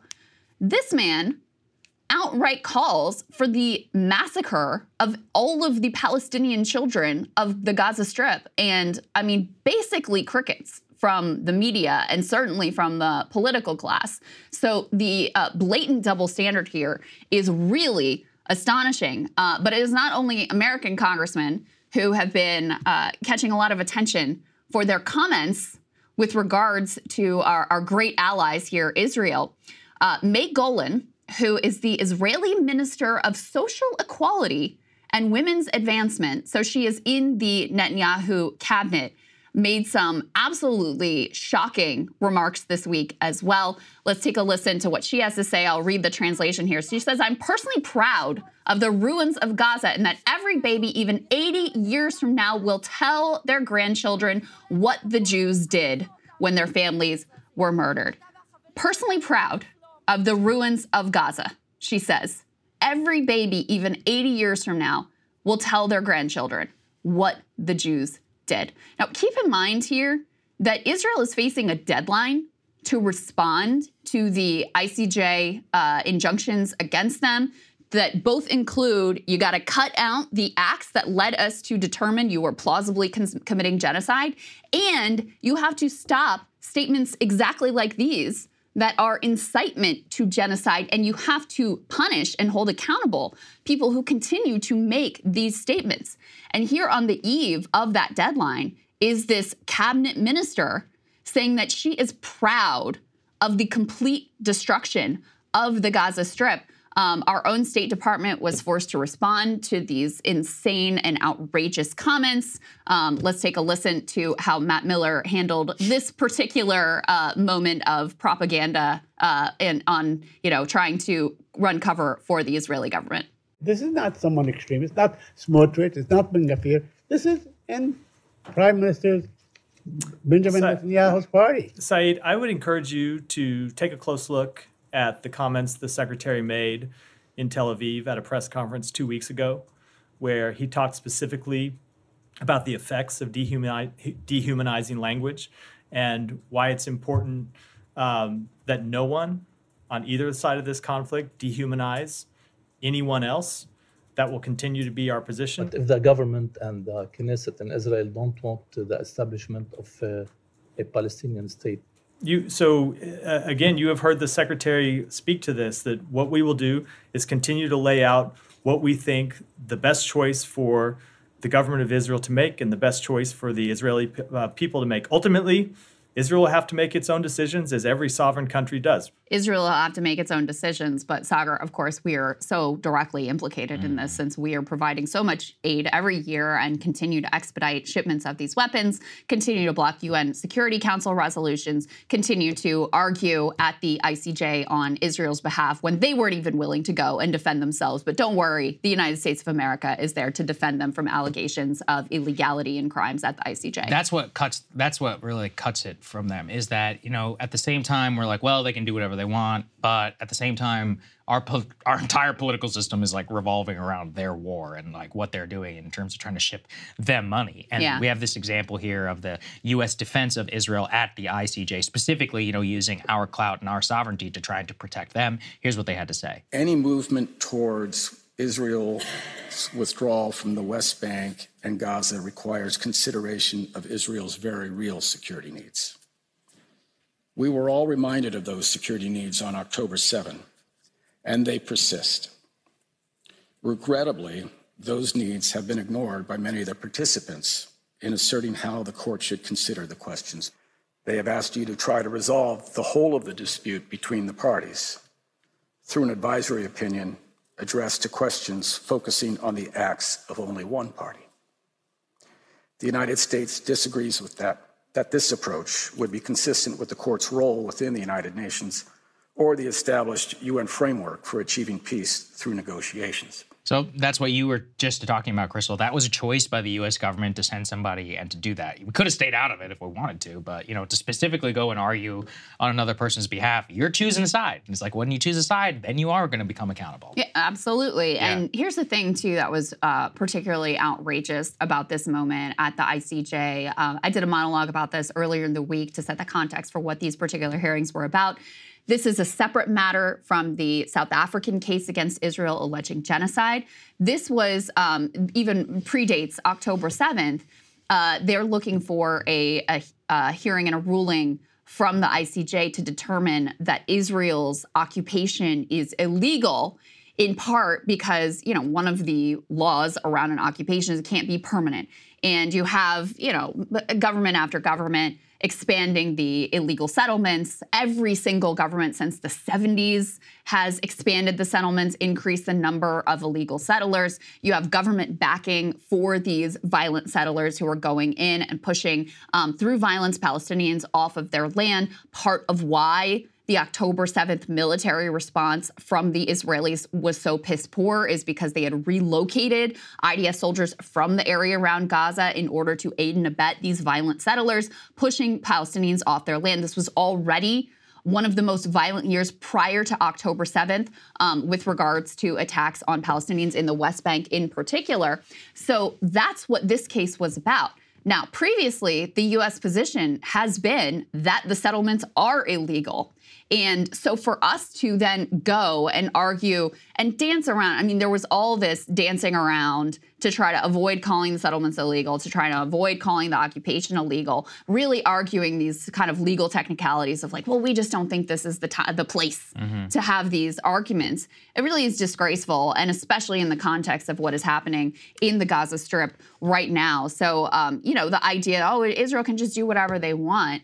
Well, we are so directly implicated here because of all the actions we take on their behalf. And our little, we told them not to dehumanize Palestinians is so utterly pathetic when we are completely unwilling to do anything to back up our words with any kind of action. And also what happened this week, too, the Knesset passed overwhelmingly, by the way, a resolution that is directly at odds with a two-state solution, which is supposedly the policy position of the Biden administration, which is actually part of what Matt Miller was responding to there. We also want to keep our eyes on, a potentially devastating situation. Put this up on the screen. This was a good analysis written up in Haaretz. Apparently, U.S. officials are worried that Ramadan may hold the, quote, perfect storm, leading to a regional blowup. The subhead here, Netanyahu's capitulation to his far-right coalition partners over Muslim access to the Temple Mount during the holy month is just one of many factors sparking concern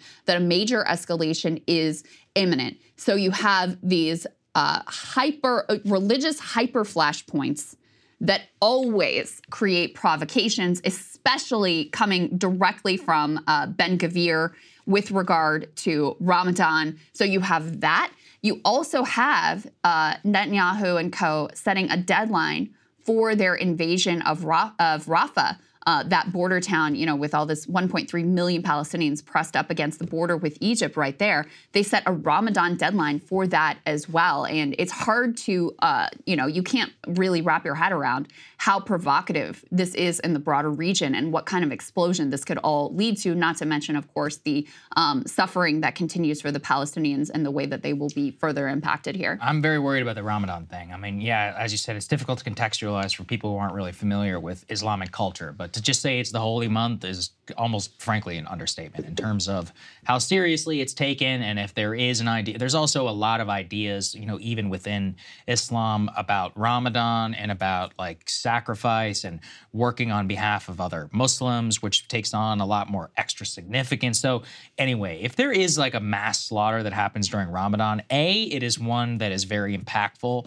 that would be for a lot of the Palestinian population. But really, B, what I'd be the most worried about is that it would ignite some sort of broader regional conflict, because populations in many of these countries would not accept those type of images during the holy month. And it would really instigate for a lot of these people, the Gulf monarchies and other places in particular, to try and push their governments either into the war. Same with the Egyptians as well. So I would not underestimate that. Yeah, I really wouldn't. Indeed. And you have, psycho coalition partners like Ben Gvir, who is just looking for provocation, looking to provoke tension specifically with regard to the Temple Mount. He's apparently ascended the Temple Mount 3 different times since becoming a cabinet minister. Each visit earned the ire of the international community, endangered the highly fraught status quo at the Jerusalem holy site. So you couple that with an already, tense doesn't begin to describe the situation, and you are, as they put it, perhaps heading towards a perfect storm.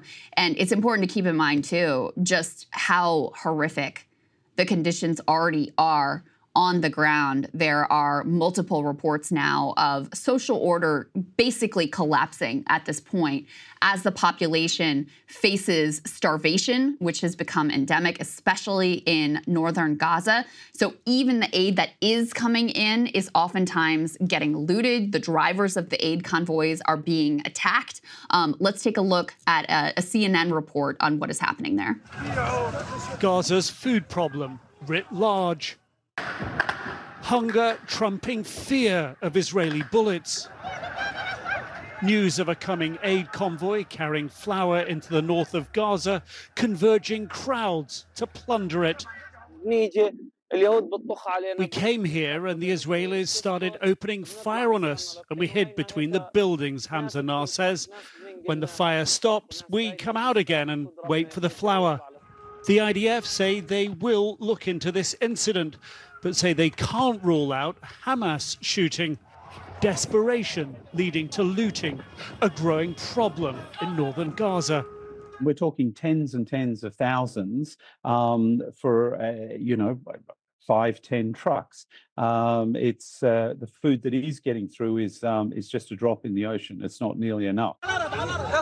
Theft so bad, the principal UN food supplier, the WFP, declaring Tuesday it will stop deliveries to the north, compounding the already dire conditions. 15% of children under 2 have malnutrition. It's now at an emergency level. According to international standards, once you're over 15% for acute malnutrition, that's a nutritional crisis and an emergency. Even before the World Food Programme cancelled food deliveries, children venting fears shared by adults. Abandonment by the world. No food, no water, no medicine. Our message to the world. Shame on you. How dare you food your children while we eat animal food? Are you waiting our death? So devastating report there. And I believe it was in this report as well where they interviewed a doctor who said actually the number one condition that they are now treating at hospitals is malnutrition. That's where we are. CNN also caught Israel firing on an aid convoy. That's something that the New York Times has reported on as well. Let's put this up on the screen. They said in one case in early February, the UN accused the Israeli Navy of shelling an aid convoy heading up Gaza's coastal road toward Gaza City. The Israeli military said it was looking into the claim.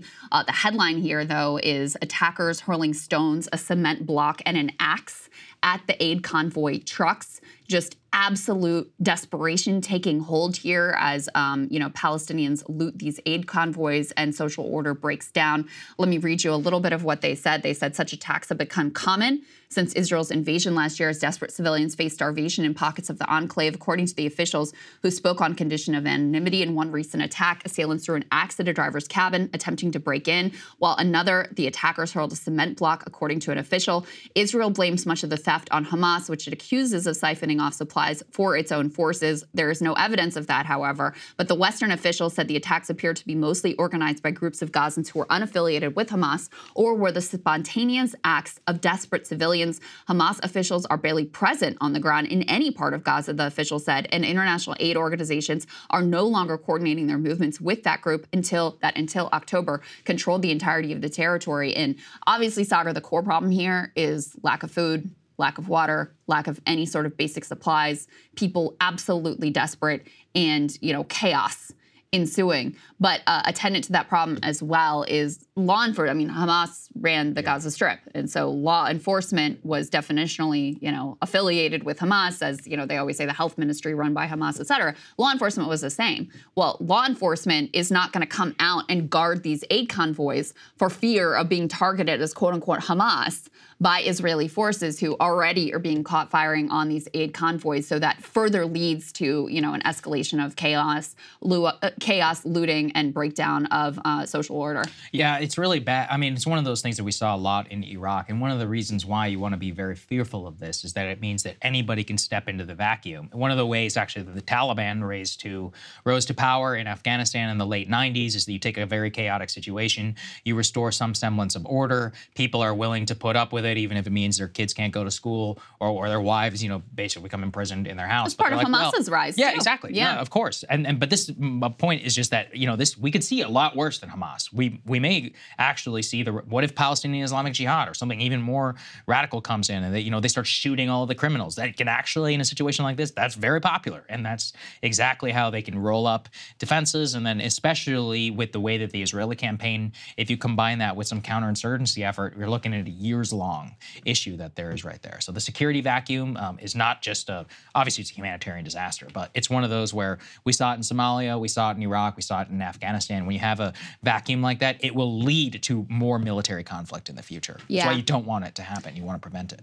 There are already estimates, I think, put together by Johns Hopkins group, I believe, that show that the deaths from starvation and disease could very rapidly outpace those from the bombing and the bullets. Mm-hmm. And when you look at the numbers and the percentages in terms of famine and starvation and children facing severe wasting and malnutrition, we are really on the cusp of that.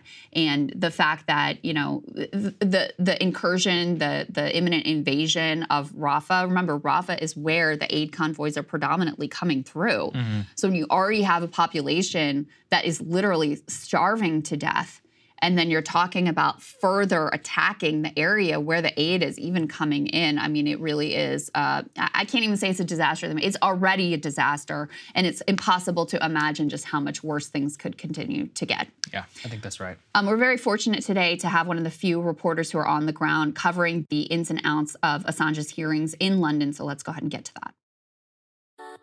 Something that makes me crazy is when people say, well, I had this career before, but it was a waste. And that's where the perspective shift comes, that it's not a waste, that everything you've done has built you to where you are now.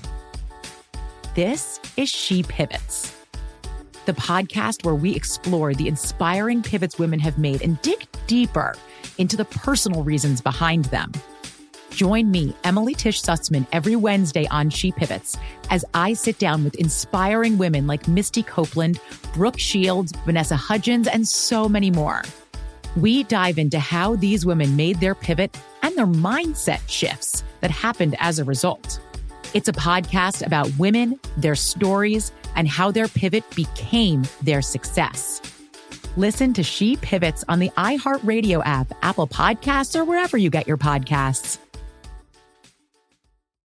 Jon Stewart is back in the host chair at The Daily Show, which means he's also back in our ears on The Daily Show Ears Edition podcast. The Daily Show podcast has everything you need to stay on top of today's news and pop culture. You get hilarious, satirical takes on entertainment, politics, sports, and more from Jon and the team of correspondents and contributors. The podcast also has content you can't get anywhere else, like extended interviews and a roundup of the weekly headlines. Listen to The Daily Show, Ears Edition, on the iHeartRadio app, Apple Podcasts, or wherever you get your podcasts. I am the ferryman.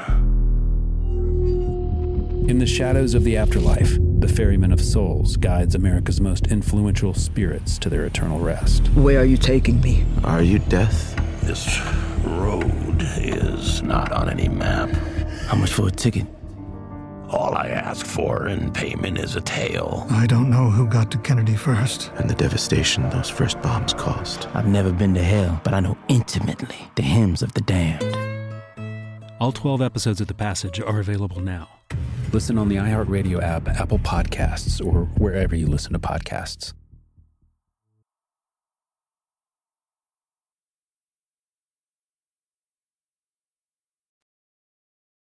Excited to welcome our next guest. Chip Gibbons is Policy Director of Defending Rights and Dissent. He has advised multiple congressional offices on reforming the Espionage Act. He's currently in London covering those Julian Assange extradition hearings as an accredited reporter for Jacobin. And he is also working on a book on the history of the FBI for Verso that I think is going to be challenging given the FBI doesn't love to give up information, he was just telling us. But we're looking forward to that one as well. Chip, great to have you. Welcome. Thank you for having me. And I've had to sue the FBI multiple times to get documents for the book. We could publish a coffee table book of all of my legal correspondence. We could have a companion book about what it took to write the book. The editor made that joke. We could do a coffee table book, Chip Gibbons correspondence I would buy it. with the Office of Information. Well, okay. All right. I'll need the money after the litigation. Chip, let me start by setting the stage here for our viewers. Let's put this up on the screen, some of the sights and sounds from the protests outside of the courtroom. These are supporters of Julian Assange who believe, as I do, that he is being persecuted and that his prosecution here in the U.S. is a direct assault on freedom of the press. You can see the crowd there, which is quite numerous. And we played earlier in the week some of the comments from his wife, Stella Assange, and also some of the comments of journalist Chris Hedges, who was there on the ground. Could you start by just setting up for people who may, like myself, find the UK legal system a little bit confusing and hard to discern how this all works out, what these hearings are all about, and if this is indeed the last chance that Julian Assange has to block extradition to the United States? Well, I think everyone finds the UK legal system rather perplexing. I'm not convinced the British don't find it perplexing. But what happened was, in 2019, the United States put forward an extradition request to the United Kingdom. In 2021, a district judge, which they sometimes just refer to as a DJ, which is very confusing to me why this disc jockey is doing these mean things, but it's a district judge, not a DJ, like we think, denied extradition. In denying extradition, she rejected all of the political speech and press freedom grounds the defense for Assange argued for, but she found because of his mental health and because of U.S. prison conditions that extraditing him here would be oppressive. We've then had years of hearings in which that part of the decision was appealed. The UK prosecutors appeal at the UK taxpayers' expense on behalf of the U.S. government. I can't fathom that, but that's what's happening. And they got that part of the judge's decision thrown out. So with the courts having overturned the blocking of the decision on mental health grounds, the defense was then able to go and appeal the part of the decision on press freedom and political speech grounds. What's happening in the UK is you have to have a hearing about whether or not you have a right to appeal or not. So the 2-day hearing, where they took 2 days of extensive arguments from both sides, all-day hearings from 10:30 to 4:30, was in fact not really an appeal, but a hearing about whether or not to have an appeal. Now, if Julian Assange loses at this level, that is his last chance to block the extradition in the UK. He could go to the European Court of Human Rights, or they could try to sneak him on a plane. There was some concern, as remote as it was, that they could have ruled from the bench yesterday and put Julian Assange on a plane before the court in Strasbourg could ever intervene. His attorneys are, of course, prepared to go to the European Court of Human Rights if he loses, but there's a big standoff between the Tory government and that court in general in the UK right now.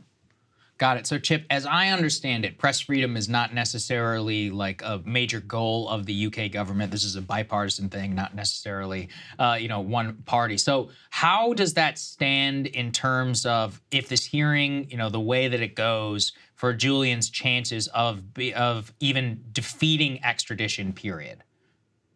If he loses this hearing, he is done in the UK court system. Okay. If he wins this hearing, it goes to another UK court who will hear very technical legal arguments about the European Covenant on Human Rights and whether or not the 2003 extradition law actually incorporates the language of the extradition treaty that bars extradition on a political offense.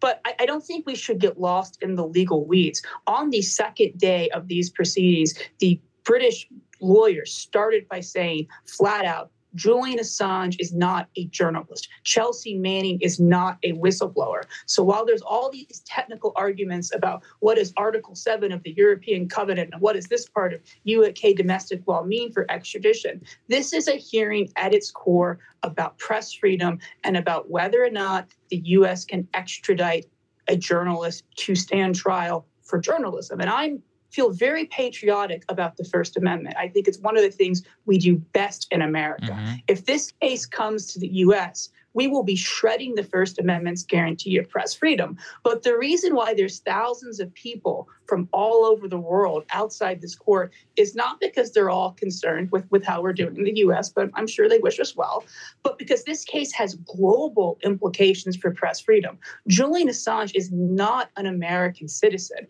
WikiLeaks is not an American publication. The U.S. is saying it can not only apply the Espionage Act to a journalist, which would be terrible if they did it to the New York Times or a left-wing U.S. publication or anything like that domestically, but they're saying they can apply it to anyone, anywhere in the world, seize that person, bring them to this country, and disappear them into a dungeon. Right? That is what the U.S. is arguing, and that is a shocking argument. And, if the U.S. says it can do this, other countries are going to do it as well. I mean, imagine you had someone who leaked information about the Iranian or Russian governments, and Iran or Russia wanted to extradite the journalist who published the leaks. We would be beside ourselves. And you would listen to these British prosecutors say, Julian Assange isn't a journalist. WikiLeaks solicits information they're not supposed to publish. It's secret information. And it's like, okay, that's what journalism is, though. And they would read out, Chelsea Manning's not a whistleblower. She gave away X number of U.S. military documents on the Iraq War. And it's like, no, that is whistleblowing. And the highlight of the hearing for me really came when the defense was allowed, I guess they're appellants now, not defense, were allowed to give their rebuttal. And they started by saying, in 2.5 hours, my learned colleague, that's how they refer to my learned colleague. The judges are my lord and my lady. The other lawyers are my learned colleague. I'm learning a lot about British legal euphemisms.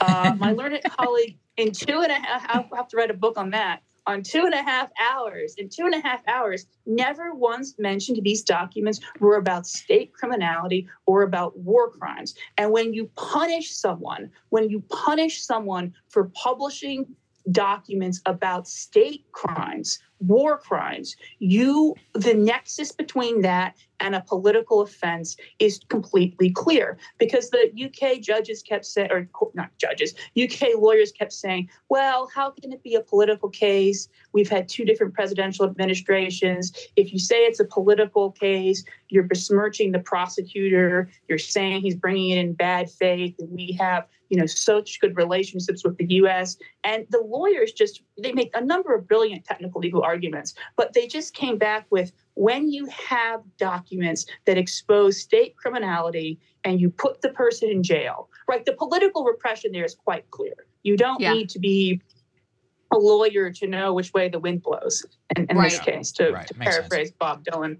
It's always important to remember, too, the people actually committed those crimes that were revealed. They were never held accountable. It's also important to remember that the Obama administration agreed with your assessment that this implicated press freedom. And, they hated Julian Assange as much as the next administration, but they decided under the Obama-Biden administration that they could not prosecute him and protect journalists at the New York Times, the Washington Post, and elsewhere, or publishers as well. Chip, how did you feel like these hearings went?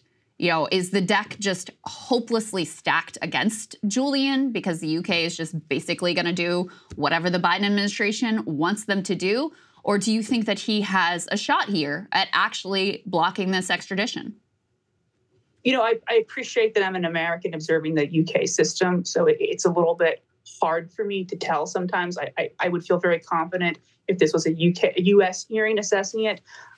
During the first day, the judges asked a number of questions of the Assange lawyers about these claims about publishing unredacted human sources. And of course, WikiLeaks didn't do that. Somebody leaked the password and the documents ended up online, which the British prosecutors argued didn't matter. He was still responsible for it. And even if he wasn't, that was for a U.S. court, not a UK court to decide. But the judges did have a number of questions for the prosecutors that did seem sort of critical of some of the claims they were making, especially around this claim that Gordon Kromberg made that as a foreign national, the U.S. might not consider Assange having any First Amendment rights or First Amendment defenses to the Espionage Act. So we're saying we can put a publisher in jail anywhere in the world under our Espionage Act, but he can't raise press freedom arguments because those are only for Americans, which is a fascinating double standard. And when I talked to some of the people who had on the legal team and his supporters, they felt like the judges were less hostile in their questions than past judges were. So I think there's a cautious optimism, but this is the British legal system, and it is, there is a political establishment here that hates Julian as much as they do in the U.S. I really appreciate the fact that you were on the ground. Ryan Grimm recommended it. You were one of the only people in the United States who actually, was like, hey, maybe I'll just go actually check out this very important case for our own legal system and for the world. So, Chip, we really appreciate the work that you're doing. Where can people learn more about it and support you? Yeah, you can learn more about defending rights in dissent at rightsanddissent.org. I'm also on Twitter against my better judgment at ShipGiven89. I keep waiting for Elon Musk to finally break Twitter, and then I can finally get off of it. But they keep threatening us with a good time, and we never get it. I know. Yeah, I feel very similarly. But then there are also days when Twitter really delivers. The Taylor Swift discourse was fun. Was this Google image situation was entertaining. So I can't quit it. I'm not going to pretend. Right. Chip, thank you so much I can't quit it, but I'd like to. Exactly. I'm with you. Exactly. I'm with you, my friend. Chip, it's great to meet you. And thank you again for joining us and for helping our audience understand what's going on there. Thank you guys so much for watching. We really appreciate it. If there's anything breaking over the weekend, we will bring it to you. Otherwise, we will see you all next week.